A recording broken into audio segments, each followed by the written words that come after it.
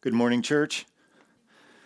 Can you hear me up in the balcony seating in the plaza? Can you hear me in the luxury boxes over here? The sunshine. It is good to see you all. It is good to be with you today. You missed the weather last week. A few of you that weren't here. It was a little different than this morning, but it was still very good to be together. Thankful to the Lord today for the sunshine and even the crisp, cool air. Well, if you're visiting with us or you haven't been here the last few weeks, we have had a continuing thesis over the last 3-4 Sundays. And that is that we can have a blessed Christmas season, a blessed entry into the new year, almost 2021, in spite of, what shall I call it? What words suffice to describe the year 2020? Any suggestions? Misery? Unusual? It's not been a good year in one sense. It's okay to say amen to that. So let's just get this out. It has not been a good year. Our thesis, however, is that in the midst of what is not a good year, in the midst of circumstances that are, what did you say, Murray? Unusual. We'll go with unusual. In the midst of circumstances that are unusual, we can be blessed and find joy in the Lord Jesus. And we have been looking at these Beatitudes to find out what it is and how it is that Christ followers are to live and to be blessed. And we have seen some really surprising things. We have brought out that the blessing of God in the Beatitudes is almost sometimes the complete opposite of what the world views blessing to be. If you haven't been here, for example, verse 4, blessed are those who mourn, for they will be comforted. Our world does not associate mourning, that is, being upset and mourning and grieving your own sin, or entering into the grief of others as something that is blessed or joyful. And yet our Lord does. So we have been looking at these Beatitudes, and my thesis has been, our theses have been the last few weeks, those who have preached, that according to the Sermon on the Mount, God's blessing is not dependent on whether we have this COVID cloud hanging over us or not. It's not dependent upon whether we meet indoors or outdoors. It's not dependent upon whether you're one of the first ones to get the vaccine or if you never get one. The children of God who are blessed, according to Jesus' sermon in Matthew 5, include those who are poor in spirit, those who mourn, those who are meek, those who are merciful. We've looked at all of those the last few weeks. Today, we look at two more. We look at those who are pure in heart and those who are peacemakers. So that is our focus for today, those who are pure in heart and those who are peacemakers. And as I say, that is our focus on this Sunday morning, this fourth Sunday of Advent. Those things are connected to what and who Christ followers are to be, and what our season of blessing at the end of 2020 and the beginning of 2021 is to be like. So let's begin. Let's take a look at verse 8. Spend quite a bit of time in verse 8 and then in verse 9. Blessed are the pure in heart, for they will see God. Notice the future tense there, for they will see God. There is an understanding throughout the New Testament and in this sermon that it is difficult in hard circumstances, in a year that could be described as unusual or miserable. It is difficult to see blessing. It is difficult to find joy, but it is possible with the Lord to do that. But there is a future orientation about seeing God, and we'll get to that in just a few moments. But let's start with this first line of verse 8. Blessed are the pure in heart. Let's begin by talking about this word heart. We've looked at it before. Just a brief summary. When the Bible speaks about the heart, it is speaking about the center of one's being. It's including your mind, your will, your emotions, your body, everything that you are, but it starts on the inside. It is the very core of who you are as a human being. Blessed are the pure in heart, this beatitude says. Now, I'm going to start here with some bad news, and then we'll move to the good news. You know, if you've read the scriptures, the bad news about our hearts. If you need a refresher or you haven't read the scriptures do not teach that our hearts are neutral and that we are a product of our environment. And if you grow up in a great environment, you're going to have a great heart. And if you grow up in a bad environment, you're going to have a bad heart. The scriptures do not teach that. The scriptures do not teach that we are born with these beautiful, loving your neighbor and loving God sorts of hearts. The scriptures don't teach that. If we jump forward, just listen to it, Matthew chapter 15. This is what Jesus says about our hearts. For out of the heart come evil thoughts, murder, adultery, sexual immorality, theft, false testimony, slander. So we're going to get to the good news in a moment, but the bad news is the default position of my heart, the default position of your heart is toward slander. When there's someone you don't like their ideology, you don't like their lifestyle, you don't like their perspective, you have a tendency, I have a tendency in my heart to slander them. Not to love them, not to give them our coat, not to go the extra mile, not to speak with tender gentleness about them. We have a default position to slander them. Our hearts, from our hearts come evil thoughts. This is the natural disposition of your heart, and it is the natural disposition of my heart. So it's very important, if we are going to be blessed, that we understand how to move from this natural disposition to being pure or clean in our hearts. To go a little further and give another example, still in the bad news category here, about our hearts, if we jump just a few verses forward in this chapter to verse 27, Jesus said there, "You have heard that it was said, you shall not commit adultery." And so there's this tendency among religious people, among the Pharisees, among the Sadducees, among the pastors of the first century. If we go back to the first century, there is this tendency to check off boxes of what we need to avoid. And this is what Jesus is getting at, a misinterpretation, a misunderstanding of the seventh commandment, you shall not commit adultery. You've heard it said that. But they misunderstood that. And so Jesus clarifies what's at the heart of that commandment is not just checking off that you've avoided this particular sin or that particular sin, whether it's adultery or theft. But Jesus goes on to get to the heart, and he says, "But I say to you that everyone who looks at a woman with lustful intent has already committed adultery with her in his heart." You misunderstand the commandment if you think I am saying merely to avoid X and check that off.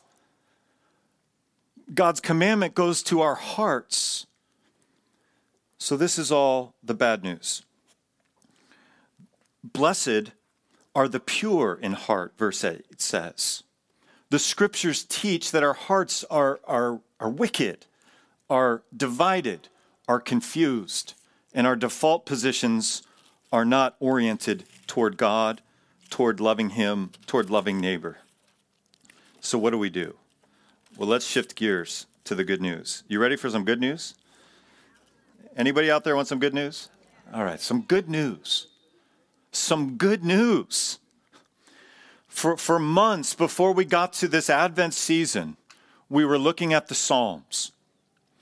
And the overarching thesis of all of those sermons in the Psalms is help us to understand this menu, this prayer book menu, so that I can know how to pray because our hearts are so defaulted to the wrong position that you and I don't even know how to pray. So God has given us a prayer book called the Psalms to teach us how to pray. And there are 150 of them, and we're all in different places. And so I'm going back and preaching the whole Psalm series in just a sentence or two. But what I'm talking about right now is a condition that isn't particular to you or me, but is general to all of us. And that is that we don't have clean and pure hearts. So the good news of how we are to pray and the good news of the truth of how our hearts change is in Psalm 51 and verse 10. You know this verse. Let me read it to you. This prayer, this cry of my heart, and may it be the cry of your heart as well. Create in me a clean heart, O God, and renew a right spirit within me. The good news of the gospel is that Jesus wants to not just change your behavior or your appearance, but he wants to change your heart. He wants to change your virtues. He wants to change how you think. And the good news is that God can make your heart clean. He can make it pure. It is going to be an ongoing cleansing. It's not going to be a one and done situation. So whether we use these exact words of Psalm 51 verse 10 or others, we need to regularly confess our sins and ask God to give us a clean, a pure heart and renew a right spirit within me, because my spirit, the default position of my spirit is to slander that person when they're not around, especially, instead of putting them in the very best light possible and loving them with gentleness and care. So God, renew that right spirit within me. And God's able to do that. And oh, has he done it in so many of you? I'm going off my manuscript here, but I'm thinking now of one of our senior saints who went to be with the Lord today. Those of you who receive our email heard about this, or maybe you heard before that. But many of you here know Les Adcock, who is now with the Lord. And Les, more than anyone I know, more than myself or Pastor Adam or any of our current elders, if you entered into a conversation with Les, we were just talking about this in here minutes ago. If you entered into a conversation with Les about the roof or the building or the parking lot or the weather or sports, it was not within 2 or 3 minutes you would be talking about Jesus and the power of the Holy Spirit in your life. Les shifted conversations to spiritually edifying things. He had a right spirit within him. And it took years and decades of praying, God, create in me a clean heart, to where Les's heart became extremely virtuous. And so when a young pastor comes in to visit him and is talking about something that doesn't really matter, Les would shift the conversation to things that are imperishable in eternity very, very quickly.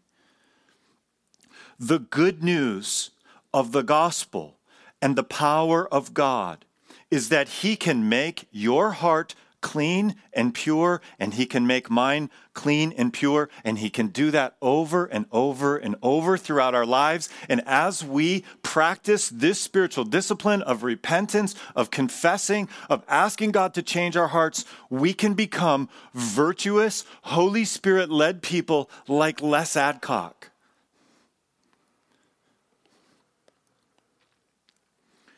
D. Martin Lloyd-Jones writes this.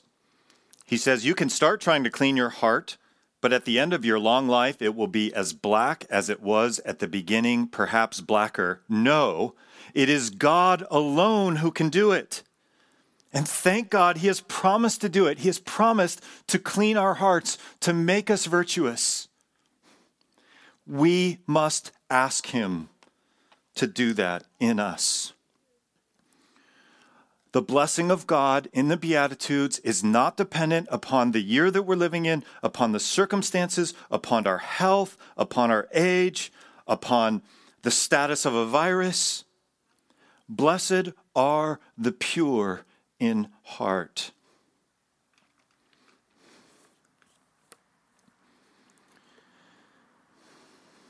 For those of you that want a formal definition of purity of heart, inner moral purity as opposed to external. I've already described it, but there's a formal definition. Inner moral purity as opposed to external behavior. And then secondly, single-mindedness. If you're the kind of person that likes definitions like this, a pure heart is not only one that is internally virtuous, but it is one that is single-minded. A heart free from the tyranny of a divided self. A heart free from the tyranny of a divided self. We've all been there.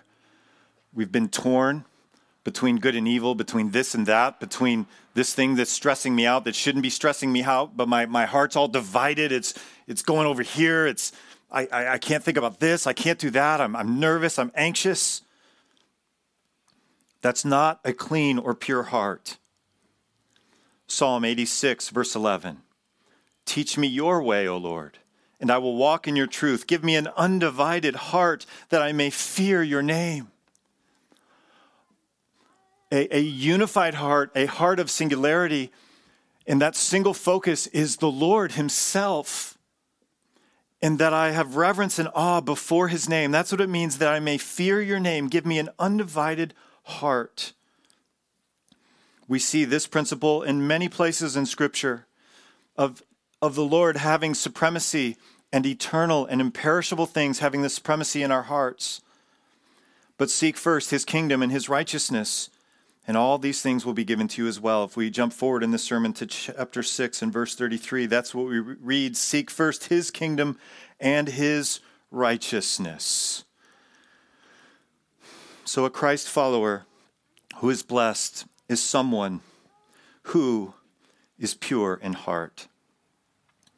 I love seeing people who are virtuous, who are living out purity and cleanness of their heart, that are loving God and loving neighbor.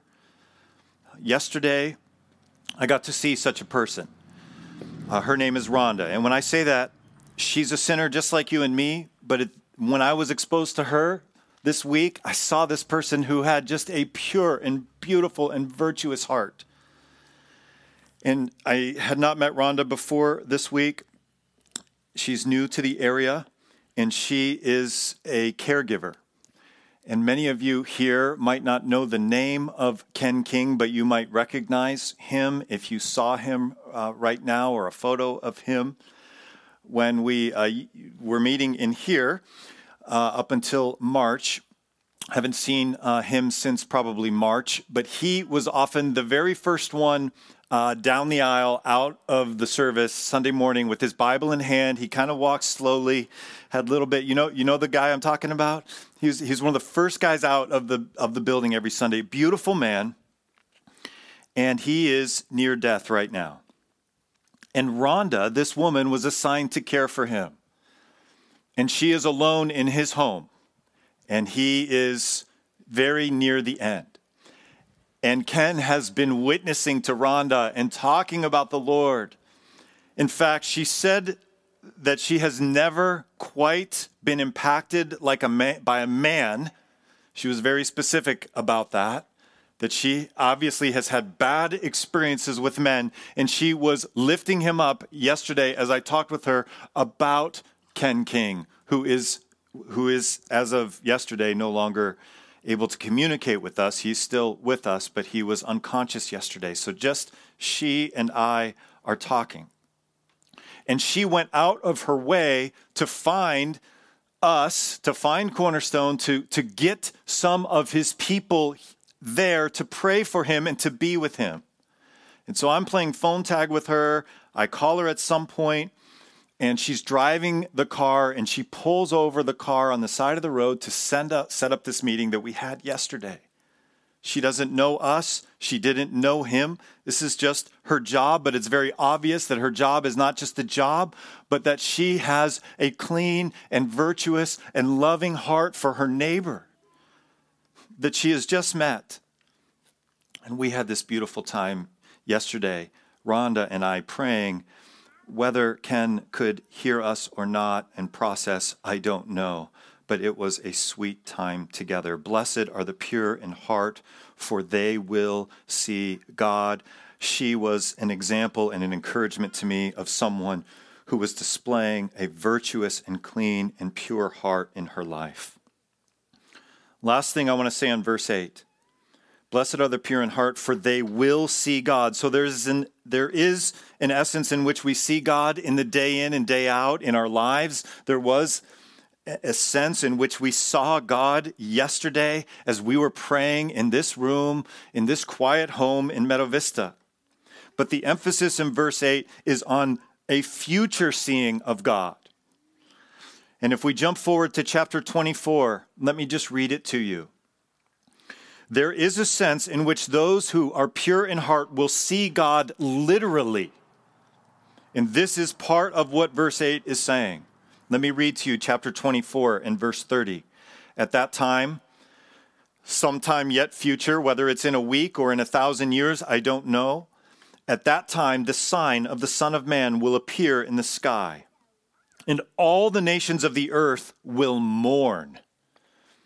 There is a contrast in this passage about those who are not believing. All of the nations are describing those who are not believers in Jesus. All of the nations of the earth are going to mourn when the sign of the Son of Man will appear in the sky. They will see the Son of Man coming on the clouds of the sky with power and great glory. It is not going to be a good day for these nations. And so it is going to be a good day for those who are saved by grace alone, through faith alone, in Christ alone. And that verse says this at the end. It says, and he will send his angels with a loud trumpet call, and they will gather his elect, or his children, Christ followers, from the four winds, from one end of the heavens to the other. This seems to be speaking not just of those who are alive at the end, but those from one end of the heavens to the other. All of the believers throughout time are going to be called at this loud trumpet call, and they will see the Son of Man. Blessed are the pure in heart, for they will see God. This is a literal seeing that one day you and I and Les Adcock and so many others will see and rejoice. A blessed Christmas 2020 includes you praying, create in me a clean heart. Verse 9, just 2 verses today. Blessed are the peacemakers, for they will be called sons of God. We could paraphrase it, sons and daughters of God, children of God. Who is in God's family? Who are blessed people? Those who are peacemakers are blessed. Jesus' concern in this beatitude, in verse 9, is not with the peaceful, but with the peacemakers. My prayer for all of us today is that we are full of peace because of our relationship with the Lord Jesus. But as we read verse 9, the question we should be asking ourselves is, am I a peacemaker? When I come into a room and there's conflict, when I'm in a grocery store checkout line and there's the face covering and the non-face covering debate going on, am I a peacemaker? When I run into believers who have such disparate perspectives about what is going on right now in 2020, am I someone who comes into that situation and makes peace? Blessed are the peacemakers. Not those who have peace in their heart. That's good. That's another sermon. This is those who make peace. God, help us as believers in this crazy year to be peacemakers. It is in practice that you prove whether you are a peacemaker or not. Peacemakers will be called sons of God. Imagine with me two Christian friends who have drifted apart since March. One will not go out of the home without a face covering. This person will not drive in a solitary car with no one in it without a face covering. Have you seen these folks? You're one of them, right? Have you seen them? So imagine that person, a Christ follower, wears her face covering in the car when no one else is there. Imagine another Christ follower. She will not go into her favorite store that she normally goes to every week because she has to wear a face covering if she goes in that store. So she won't go.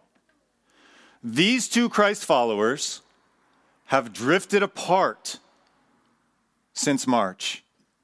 They both love Jesus. Imagine that with me. I know it's hard for you to imagine. Imagine. Now imagine that these two Christ followers are invited to another believer's home. It's a holy setup.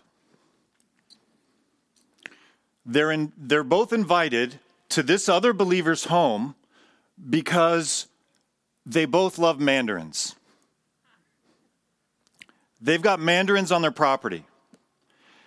And the face covering wearer and the I will never wear a face covering wearer come to the property to get mandarins of this fellow believer. And this fellow believer is a peacemaker. And she sends the two ladies into the orchard to pick mandarins.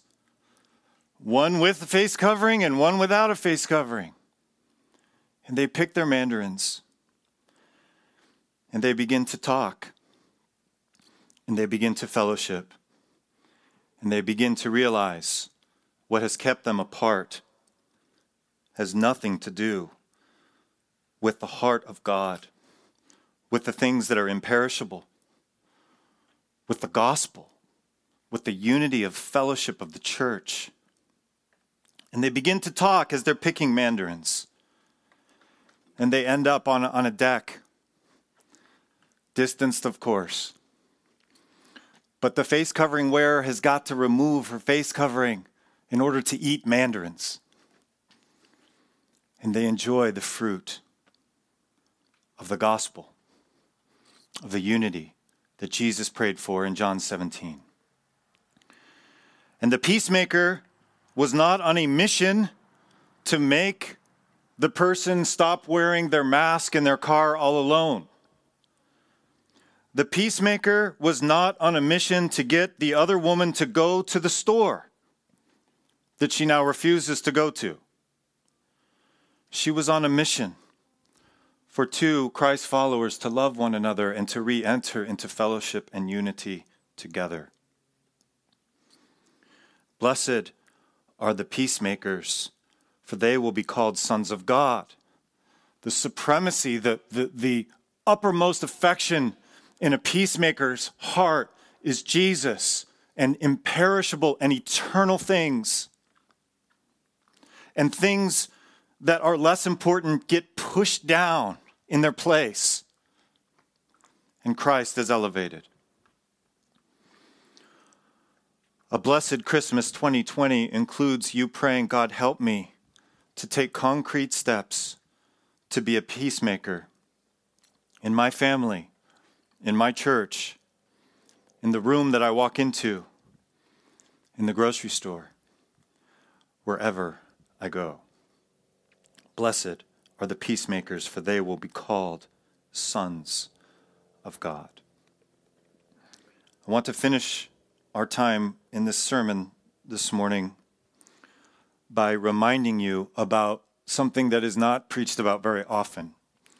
And I'm going to call it Jesus' peacemaking ministry that happens right now.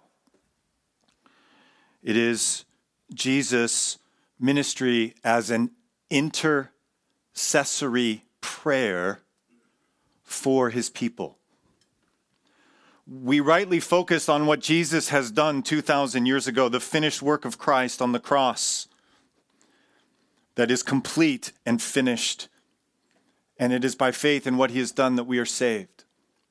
But Jesus has an active ministry right now. And it involves making peace. In essence, what an intercessor or a peacemaker is when a third party comes between two others and makes a case to one on behalf of the other. And when you and I sin, when we stumble, when we struggle, when we are full of doubt, the New Testament teaches that our high priest, Jesus, is an intercessor for you and me. And he goes before the Father, not because we are no longer his children, but because our fellowship with him is diminished. And so Jesus actively goes before the Father on your behalf and on my behalf and on every Christ follower on this planet's behalf. He is an infinite God. This doesn't make rational sense. It's beyond rational. It's super rational. His intercessory ministry. And what I'm saying is a fruit of that ministry is that Christ is actively a peacemaker now between you and the Father when you sin, when you doubt, when you struggle. Hebrews 7:25 says, therefore he is able to save completely those who come to God through him. Here's the part. Because he always lives to intercede for them.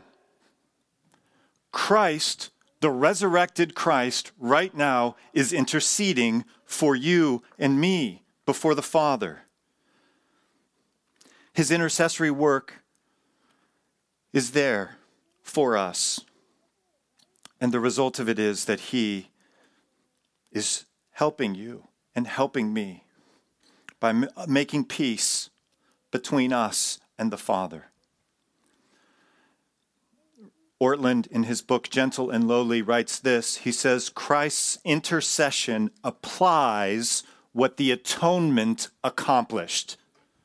What was done back here at the cross and the resurrection is applied in the heavenly places right now as Christ intercedes on your behalf. The result of that is peace. Christ is currently actively a peacemaker, and he's called us to be like him. I'll close with the words of Louis Berkhoff in his systematic theology, and this is the kind of sentence, the kind of thing you love to read in a systematic theology. It is not technical, it is not theological, it is not mumbo-jumbo. Listen to what he writes. He says that this element is included is quite evident from the intercessory prayer in John 17. This element of Christ's intercession, where Christ explicitly says that he prays for the apostles and for those who through their word will believe in him. That's us. He goes on, Berkhoff writes, it is a consoling thought that Christ is praying for us, even when we are negligent in our prayer life. That he is presenting to the Father those spiritual needs which were not present to our minds and which we often neglect to include in our prayers. Have you been praying that you would mourn? Have you been praying for meekness? Have you been praying for hungering and thirsting for righteousness? Have you been praying to be merciful? Have you been praying for purity in heart? Have you been praying to be a peacemaker? This is part of what Christ is praying for you and me, intercessing before the Father. And the result is peace. Back to Berkhoff. That he is presenting to the Father those spiritual needs which were not present to our minds and which we often neglect to include in our prayers. And that he prays for our protection against the dangers of which we are not even conscious, and against the enemies which threaten us. That is good news. That Christ is praying for our protection against the dangers of which we are not even conscious and against the enemies which threaten us, though we do not notice it. He is praying that our faith may not cease and that we may come out victoriously in the end. Will you bow your heads and pray with me? Father in heaven, as we read the Beatitudes, we ask that you would help us to want to be blessed in this way, in a biblical way. That so many things that upset us are petty. Help us to put those things in their place. May we love Jesus with all of our heart, soul, mind, and strength, and our neighbors as ourselves. We thank you for examples of those who are pure in heart, who are extremely virtuous people like Les Adcock. We thank you for people like Rhonda, for whom her job is not just a job, but she loves those that she cares for and goes above and beyond to love them and care for them. I thank you for her. Lord, I pray for each of us as we encounter angry, frustrated, discouraged people. I pray, because of what Christ has done in us, that we would be peacemakers. And I pray in Jesus' name, amen.